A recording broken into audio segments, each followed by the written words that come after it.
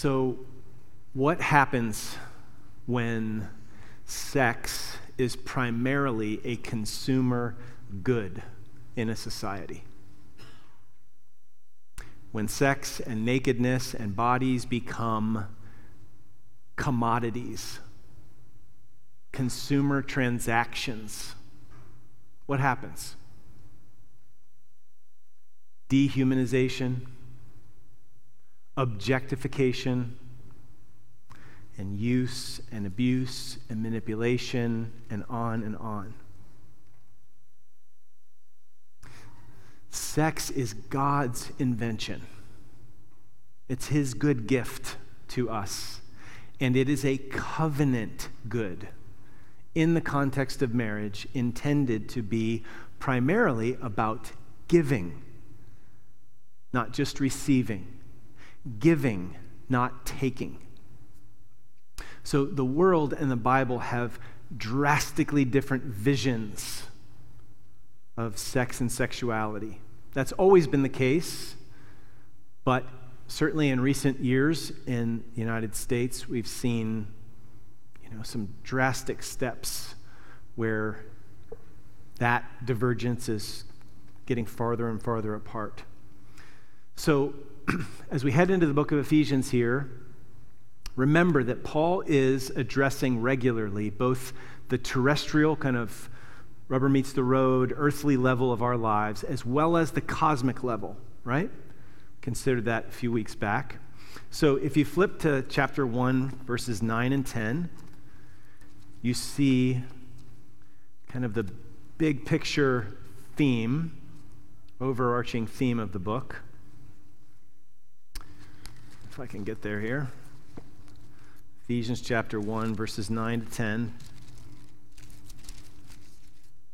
So Paul writes that all this grace has been lavished upon us in all wisdom and insight, making known to us the mystery of his will, according to his purpose, which he set forth in Christ as a plan for the fullness of time, to unite all things in him, in Christ, things in heaven, cosmic, and things on earth, the terrestrial. So he then goes to chapter 2, and we see that all of us, by nature, we're dead in trespasses and sins, right? That's kind of the earthly level. We sin. We're dead in our sins. We walk in that way. But we were following the course of the world, the prince of the power of the air. So there's this cosmic thing going on. The spirit that's now at work in the sons of disobedience. But by God's grace, if you're in Christ, if you're a Christian, what happened was you were dead in your trespasses and sins, but God made you alive together with Christ, being rich in mercy because of the great love with which he loved us. Even when we were dead in our trespasses, he made us alive together with Christ. By grace, we've been saved. So he's then calling us as Christians to walk in a manner worthy of that calling, in the way that we learned Christ. So 4:17 says you must no longer walk as the Gentiles do, the nations do, because you're a new creation. You've been made alive, reborn, made new. The old is gone, the new has come. So walk in this newness of life. That's who you are. There's two ways to walk. The path of the world, the other path is following Jesus in the school of faith. So the old self, fallen self, that's who you were in Adam. So now in Christ, we put on this new life. We put off the old, we put on the new. So we have this old and new, put off, put on language at the end of chapter 4. And then last week we looked at 4:25 to 5:2, which unpacks a little bit more, zooms in and gets more specific and concrete what it looks like to put off the old self and put on the new. And as we do this, we display to the world, certainly, the greatness of our Savior, but also our lives make a cosmic declaration to the principalities and powers that Jesus Christ is Lord. He's Lord of all. And everything is ultimately going to find its appropriate fitting place under his lordship. Every knee will bow, every tongue will confess one day that Jesus Christ is Lord, to the glory of God the Father. But the church is like the vanguard of the new creation, because we gladly bow the knee now. So we take our marching orders from King Jesus, and our obedience and our new life, our walking in a manner worthy as the vanguard of everything being made new, says to the principalities and powers, it's a cosmic declaration, it puts them on notice that their days are numbered. They can war against God and his people, but their days are numbered. One day, everything is going to be united. Things in heaven, things on earth, under the headship of Christ when he returns and sets everything to rights. So our obedience, your most mundane, loving, walking in love, like it says, like in chapter 5, verse 1, like when you imitate God and love rather than selfishly take, you are showing the world and the principalities and powers who is Lord. You are not going to take your marching orders from the evil one. You're not going to follow the prince of the power of the air. Nope. You're following King Jesus. So this morning, put it in that framework. And how we live out our sexuality has massive implications. Okay? So it certainly has massive implications on the terrestrial level, but also we will either say with our sexuality, Satan is Lord, and we'll just follow like a lemming in the ways of this world, or Jesus is Lord. And we want to walk in a manner worthy of the calling that we have received in him. So that is at the center of this passage. It's a little bit broader than sexuality, but certainly sexuality is at the center. Okay? So, if we look around in the world, and sadly also many times in the church, Satan is winning in the realm of sexuality, isn't it? Are we okay with that? Like, are you okay with that? Do we want to say with our lips, Jesus is Lord, and then in the privacy of our browser, or in the privacy of our minds, or in our bedrooms, follow the prince of the power of the air? The spirit that is at work in the sons of disobedience? I hope not. This is a call this morning to walk in the light. And it's a call to walk first in love. So point number 1, walk in love. A little bit of review, because 5:1-2 is like a heading over what follows in chapter 5. So even though we looked at these verses last week, we'll just hit them quickly so that you can see that it's kind of like a hinge between last week's section and this week's section. So first point, walk in love, verses 1 and 2. Therefore, be imitators of God as beloved children, and walk in love, as Christ loved us and gave himself up for us, a fragrant offering and sacrifice to God. So it's this hinge, concluding what came before and then serving as a heading over what's to follow.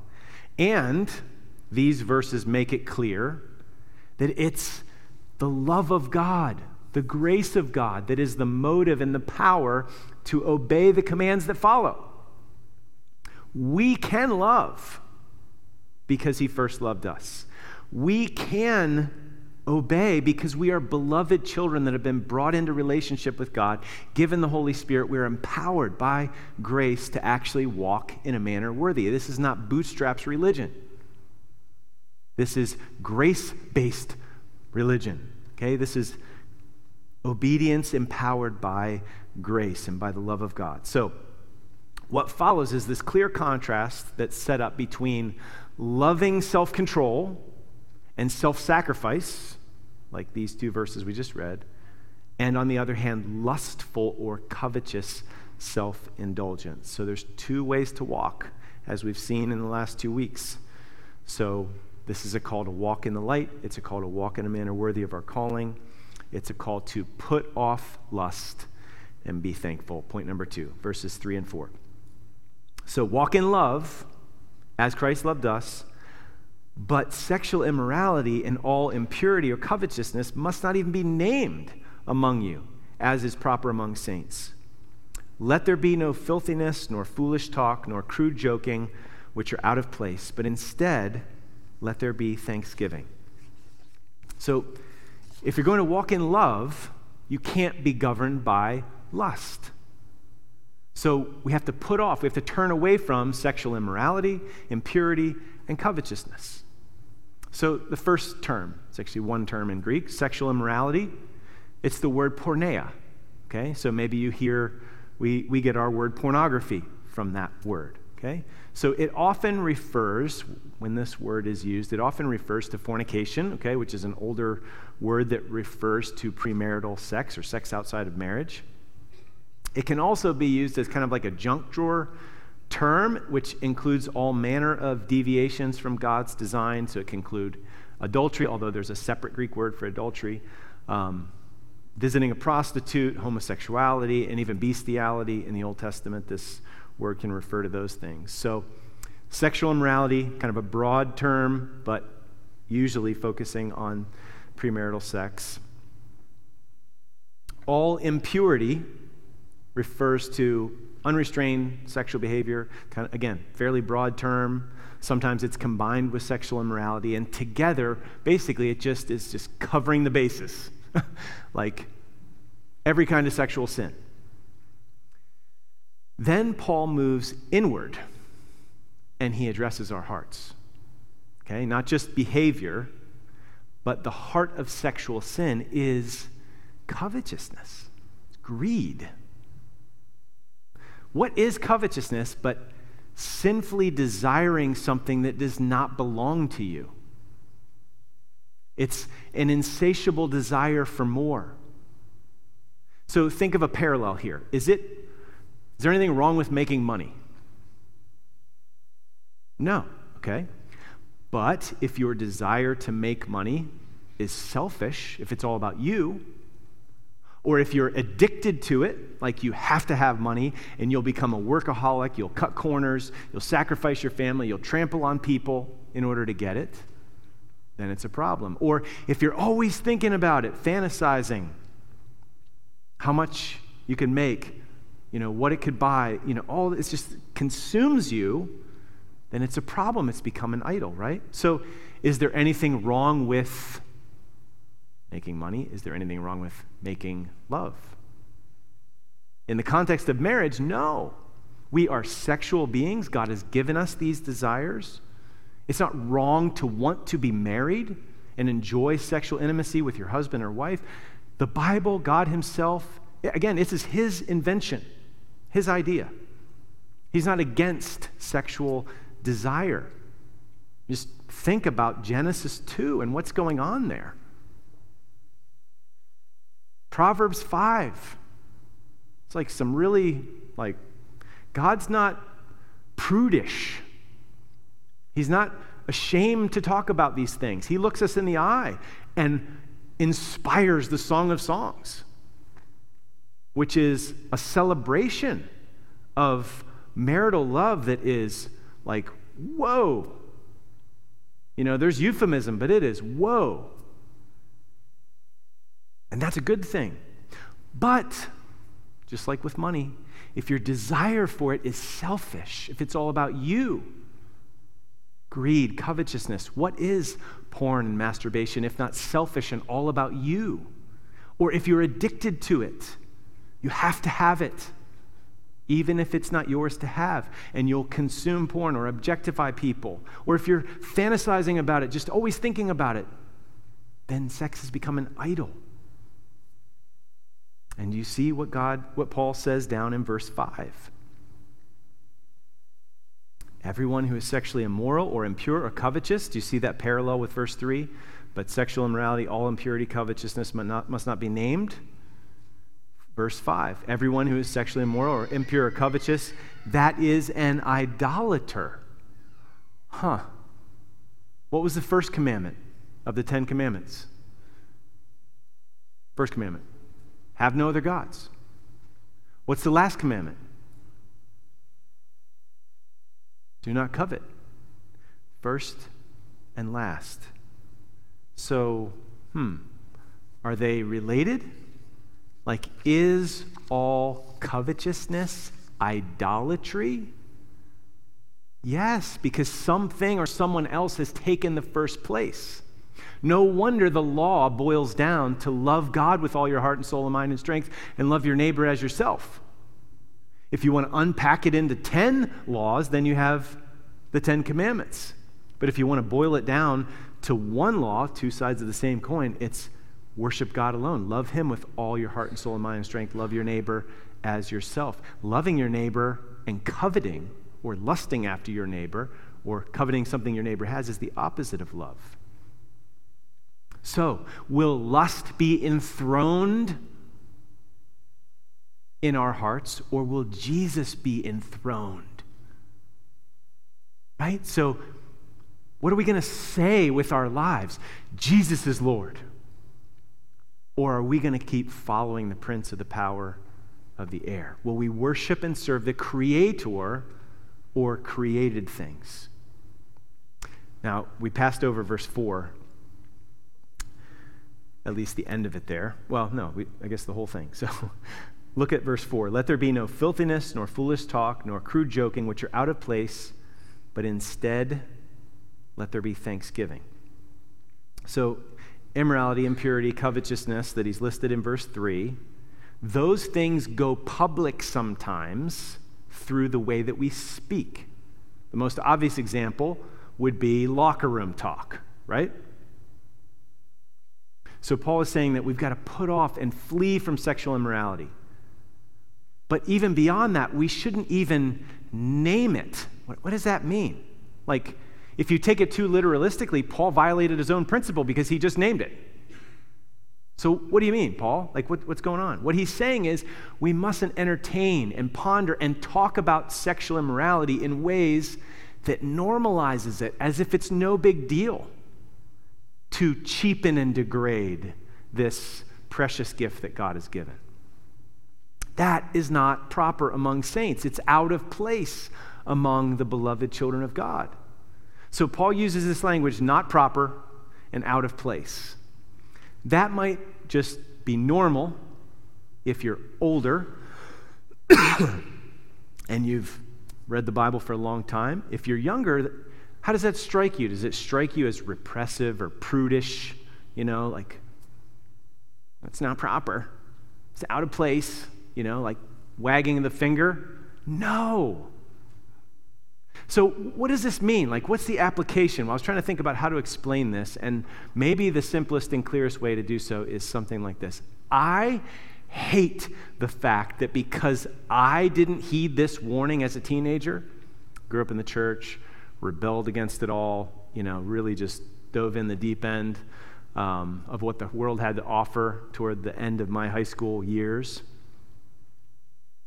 And there was all kinds of sexual sin. So I didn't heed this warning as a teenager, and there is double entendre that comes to mind in my mind when other people are talking about innocent things. Has that ever happened to you? I hate that. And I'm not going to give any examples, right? Because I'm going to heed what Paul says here. But you know what I'm talking about. Double entendre, vulgarity, crass jokes. Again, it's kind of obvious among schoolboys or whatever, but and even yesterday I'm at Lowe's and I had to pick up something there, and I'm coming out of the place and about to get in my car, and there's these two guys that are working the carts, you know, and they're teenagers, and two girls, young girls, go to get in their car, and, you know, it's just how many times? This happens all the time, everywhere. They're talking, I couldn't hear what they're saying, but it's obvious what they're saying. And as these girls get in the car, the one kid is just kind of staring and making, it's so ugly. But is that happening in your mind, my mind? That's not okay.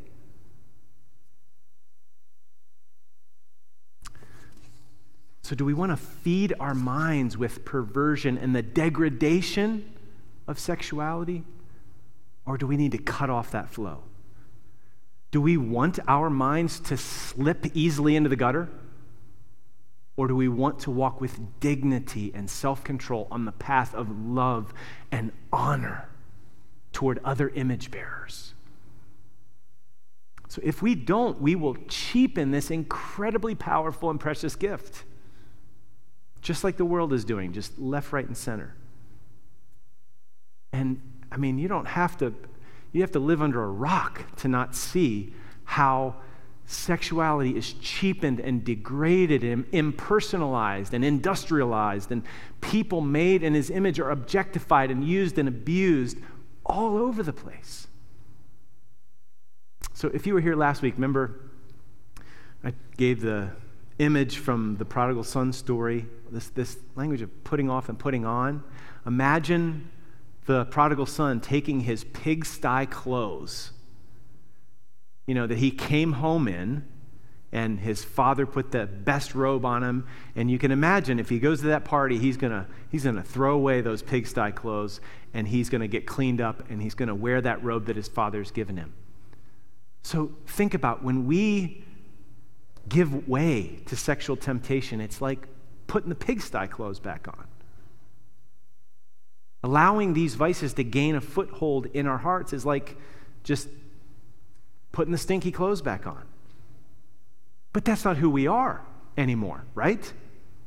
We're the beloved sons and daughters of the Father, and he's clothed us in his best robe, the righteousness of Christ. And we need to continue to put off the old life, the old way of life, and put on the new. We can't just have a negative strategy. Yes, we have to die to these things and put them off, but we also need to put on the new. So, how many of you have a dog? Okay. If your dog has something of yours that dog really likes, and you wish that dog really didn't like it, and it's got it in its mouth, and it's one of those stubborn dogs that if you try to yank it, it's going to just be that much, dig in that much more. How are you going to get that thing to let go of that shoe or whatever? You can fight with it, sometimes that works. What if you throw down a bone with some meat on it? So Thomas Chalmers talks about the expulsive power of a new affection. So not just put off, like, come on, put off. Put on. Like, if we're just kind of nibbling at this 2-day-old McDonald's hamburger, what if there's a piping hot filet mignon on the plate? What are you going to do with that McDonald's hamburger? Get rid of it. So not just a negative strategy, but also a positive strategy. And that's where this thing goes in verse 4. Instead of lust and covetousness and dirty minds and speech, gratitude. Just think about it. Thanksgiving is incompatible with lust and covetousness. Can those two things cohabitate in your heart at the same time? No. One is self-centered, the other is God-centered. So putting off, why do we go after these things? It's because we believe the oldest lie in the book, that God's holding out on us. That if we really trust and follow him, we're going to die. We're going to suffer. We're going to lack. And that's a lie from the pit of hell. God's not a killjoy. He is after our deepest joy. So, put that off and consider all the grace that is yours in Christ. Go back to Ephesians 1, 2, 3, where there is every spiritual blessing that we've been blessed with. I mean, this is a spiritual discipline. Do you wake up in the morning just bubbling over with Thanksgiving? I don't. But we don't have to listen to our sinful selves. We can preach to ourselves and remind ourselves of all that is ours in Christ so that our hearts are filled with gratitude and joy. Then we're not going to be suckers for the temptation when it hits that day. If you're empty, and you face that temptation, you're likely to fall. If you're full and you hit that temptation, you're going to be enabled to resist. So, there are, direct strategies against lust and impurity. Gouge out the eye, cut off the hand, be ruthless. Yes, all of that. But also there's indirect but powerful strategies for purity and holiness and walking in a manner worthy. And growing in gratitude is one of those. It's like preventative medicine. Lust can't cohabit with thankfulness in the human heart. One's got to go. So lust is hungry and covetous and dissatisfied and ungrateful by its very nature.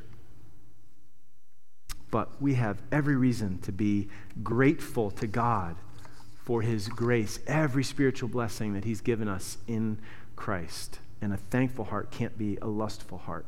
So give thanks for the sake of purity. So, let me see here. A little time management. So this is, let me just say that I know this is not easy. And maybe I can just stop right here and say, I don't know where you are personally, but there is difficulty on the road of following Jesus, walking in a manner worthy, for everyone. So if you are single and you want to be married, is it hard to be thankful? And is it easy to be covetous? Yes. But is there grace enough to be thankful and to follow Jesus and walk in a manner worthy of the calling? Yes. If you struggle with same-sex attraction and desires, the church hasn't done very well with this in the past. We need to do better with this. If that is your struggle, isn't it easy? It's not going to be easy to be grateful. Like, God, why? I didn't ask for this.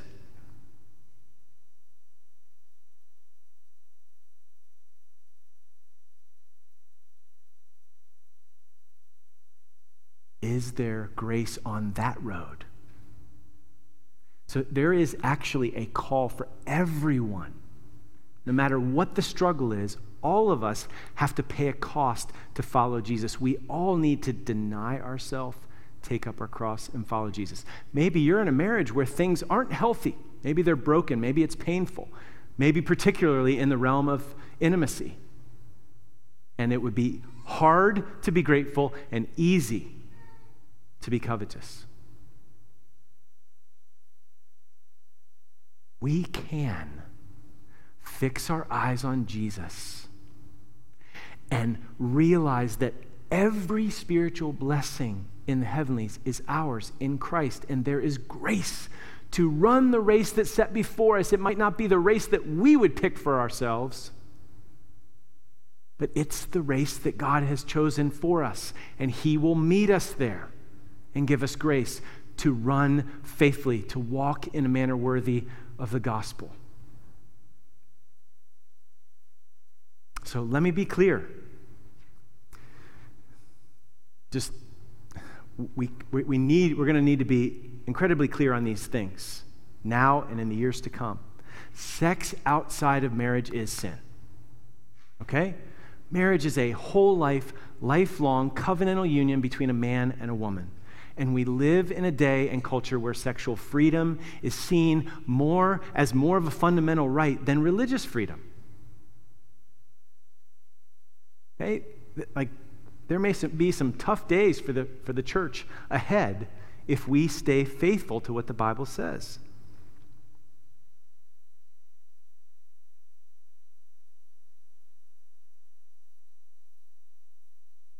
So we can't cave in the face of that pressure, but also we need to realize that everybody has got sexual sin. And so we need to be gracious and willing to love and care for people with any kind of struggle. Okay? So I am so thankful for the example of John Stott. I'll quote him in a minute. He lived to be 90 and he was never married. And he was fully human, just like Jesus, who never married, was fully human. So singleness is not second-class citizenry in the kingdom of God, and there is grace for the challenges and the difficulties on that path. And let me say that someone like John Stott can speak before me. It'd be, easy for you to say. I'm so thankful for Sam Albury. Do you know this name? So he is a writer, and he is a pastor in the Nashville area. So he's dealt with same-sex attraction as long as he can remember. He wrote a book called Is God Anti-Gay? He's single and celibate. He is following Jesus, denying himself, taking up his cross and following Jesus, crucifying those desires, and seeking the Lord to give him grace to trust him on that path. So for some people, the Lord may change those desires. For others, it may be a battle until the day they die. But there's grace for that path, and I'm thankful for Sam Albury's example. I'd encourage you to look him up and, listen to some sermons or read a book. Or Jackie Hill Perry. She wrote a book called Gay Girl, Good God. And now she's married with children. So she's married, Sam Albury's not. Some people that struggle with drug addiction, let's say, they become a Christian and boom, they're like set free, and they never struggle again with it. Other people, it is a fight until the day they die. And sometimes that happens with sexual sin and temptation as well. The race set before you. But there is grace for that race. I could multiply examples. So everyone who follows Jesus is going to need to deny himself, herself, take up their cross and follow Jesus. The cost looks different life situations, but there's a cost for all of us. And this takes daily, hourly vigilance in our world where just everything is sexualized. And there's just so much objectification. And porn is available 24/7 on your phone with a few taps. And we are also spring-loaded to self-pity and grumbling and complaining and coveting and envy. And you see, we're set up to fall in the face of that temptation. So I quoted this last week, but John Stott says this: what is the theme which has run right through chapter 4 and spilled into chapter 5? The theme is the integration of Christian experience, what we are, Christian theology, what we believe, and Christian ethics, how we behave. They emphasize that being, thought, and action belong together and must never be separated. For what we are governs how we think. I quoted this last week, but it's worth repeating. And how we think determines how we act. We are God's new society, a people who have put off the old life and put on the new. We need to recall this by the daily renewal of our minds, remembering how we learned Christ as the truth is in Jesus, like it says in 4:20, and thinking Christianly about ourselves and our new status. Then we must actively cultivate a Christian life. And then this: for holiness, or a worthy walk, you could say, is not a condition into which we drift.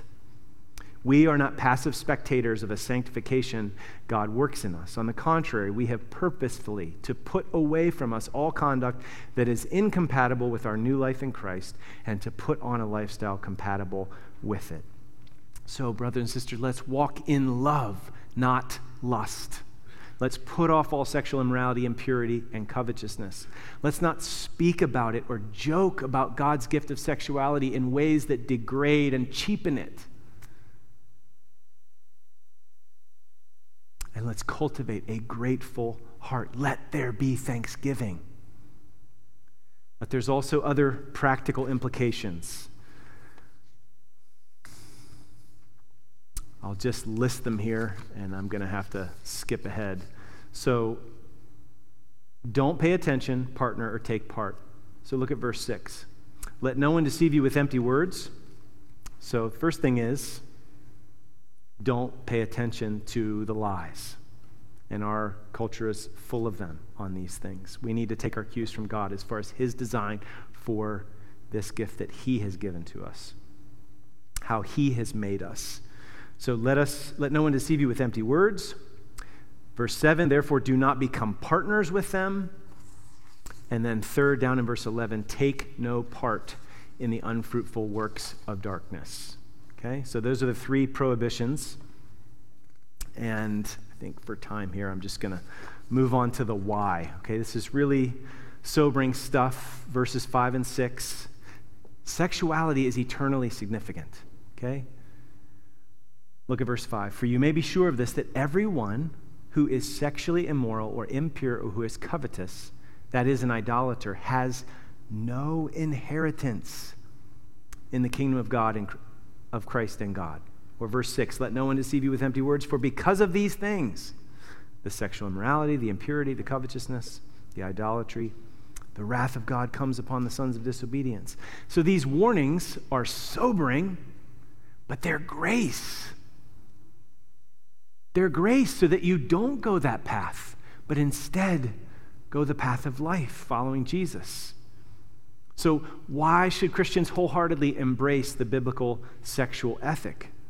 It certainly goes against the grain of our culture. It goes against the grain of our sinful nature. It's not going to be easy. But it is eternally dangerous to toy with sexual sin. So listen, I don't know if there's anybody in here that's just been living a double life, hiding stuff and just never been willing to bring it out into the light. Listen, you may get away with your addiction, your hidden sins or habits, an adulterous affair, porn addiction. In this life, you may get away with it, but you cannot fool God. If you are a slave to porn, living a double life, if you're hiding it, your soul is in danger. God sees, he knows, he will be the one to judge you, not your spouse or friends or Christian brothers or sisters that may never find out. So John Stott, again, he says it well. Assurance of salvation is neither a synonym nor an excuse for presumption. And if we should fall into a life of greedy immorality, we would be supplying clear evidence that we are, after all, idolaters, not worshipers of God, disobedient people instead of obedient, and so the heirs, not of heaven, but of hell. The apostle gives us a solemn warning. We shall be wise to heed it. Now, we can't mute that. That's the clear implication of this text. But does not mean that genuine Christians won't battle with temptation or give in to temptation. So Stott again says this, the immoral or impure person envisaged here is one who has given himself up without shame or penitence to this way of life. One who is covetous in the sense already defined, namely sexually greedy. Lust has become an idolatrous obsession. That person will have no share in the perfect kingdom of God. I love this quote by William Arnault. Quoted it, it's been years, but maybe you remember this one. The difference between an unconverted and a converted man or woman is not that one has sins and the other has none, but that the one takes part with his cherished sins against a dreaded God, and the other takes part with a reconciled God against his hated sins. So we've got to make war. We've got to battle against this temptation and cast that off and put on the Lord Jesus Christ. So the concluding call is to walk in the light as children of light. Look at it there in verse 8. At one time you were darkness, but now you're light in the Lord. Walk as children of light. For the fruit of light is found in all that is good and right and true, and try to discern what is pleasing to the Lord.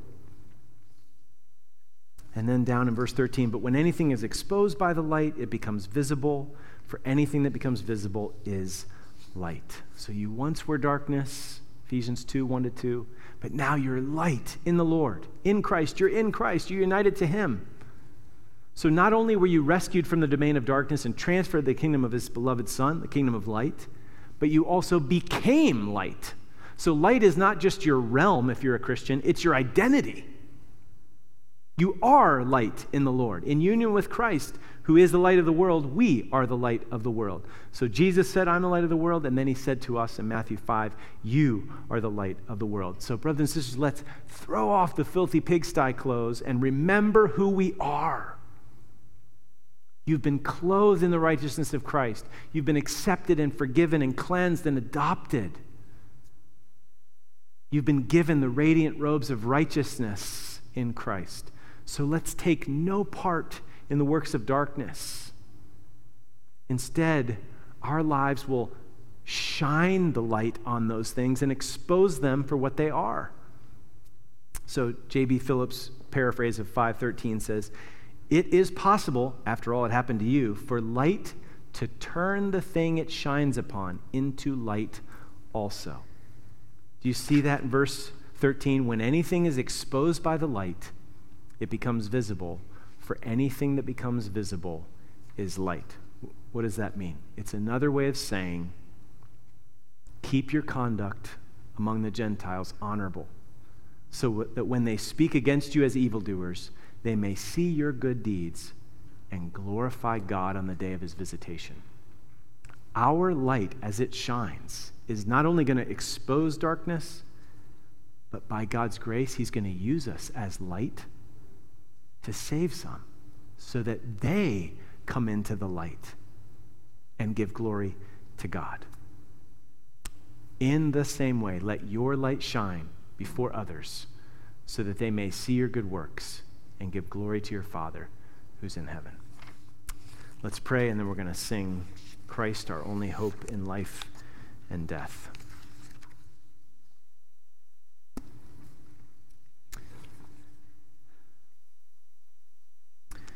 Lord, this is a sobering passage, but you are warning us and exhorting us for our good and the good of others, that you want to reach and shine on through us. So, Lord, please help us to walk in the light. If anyone is afraid right now and they're thinking, they're convicted, and they're thinking, weighing, counting the cost right now, even whether or not they need to confess and stop hiding, would you please give them courage and strength? Remind them of your character. Remind them of your promise that if we confess our sins, you are faithful and just to forgive us our sins and to cleanse us from all unrighteousness.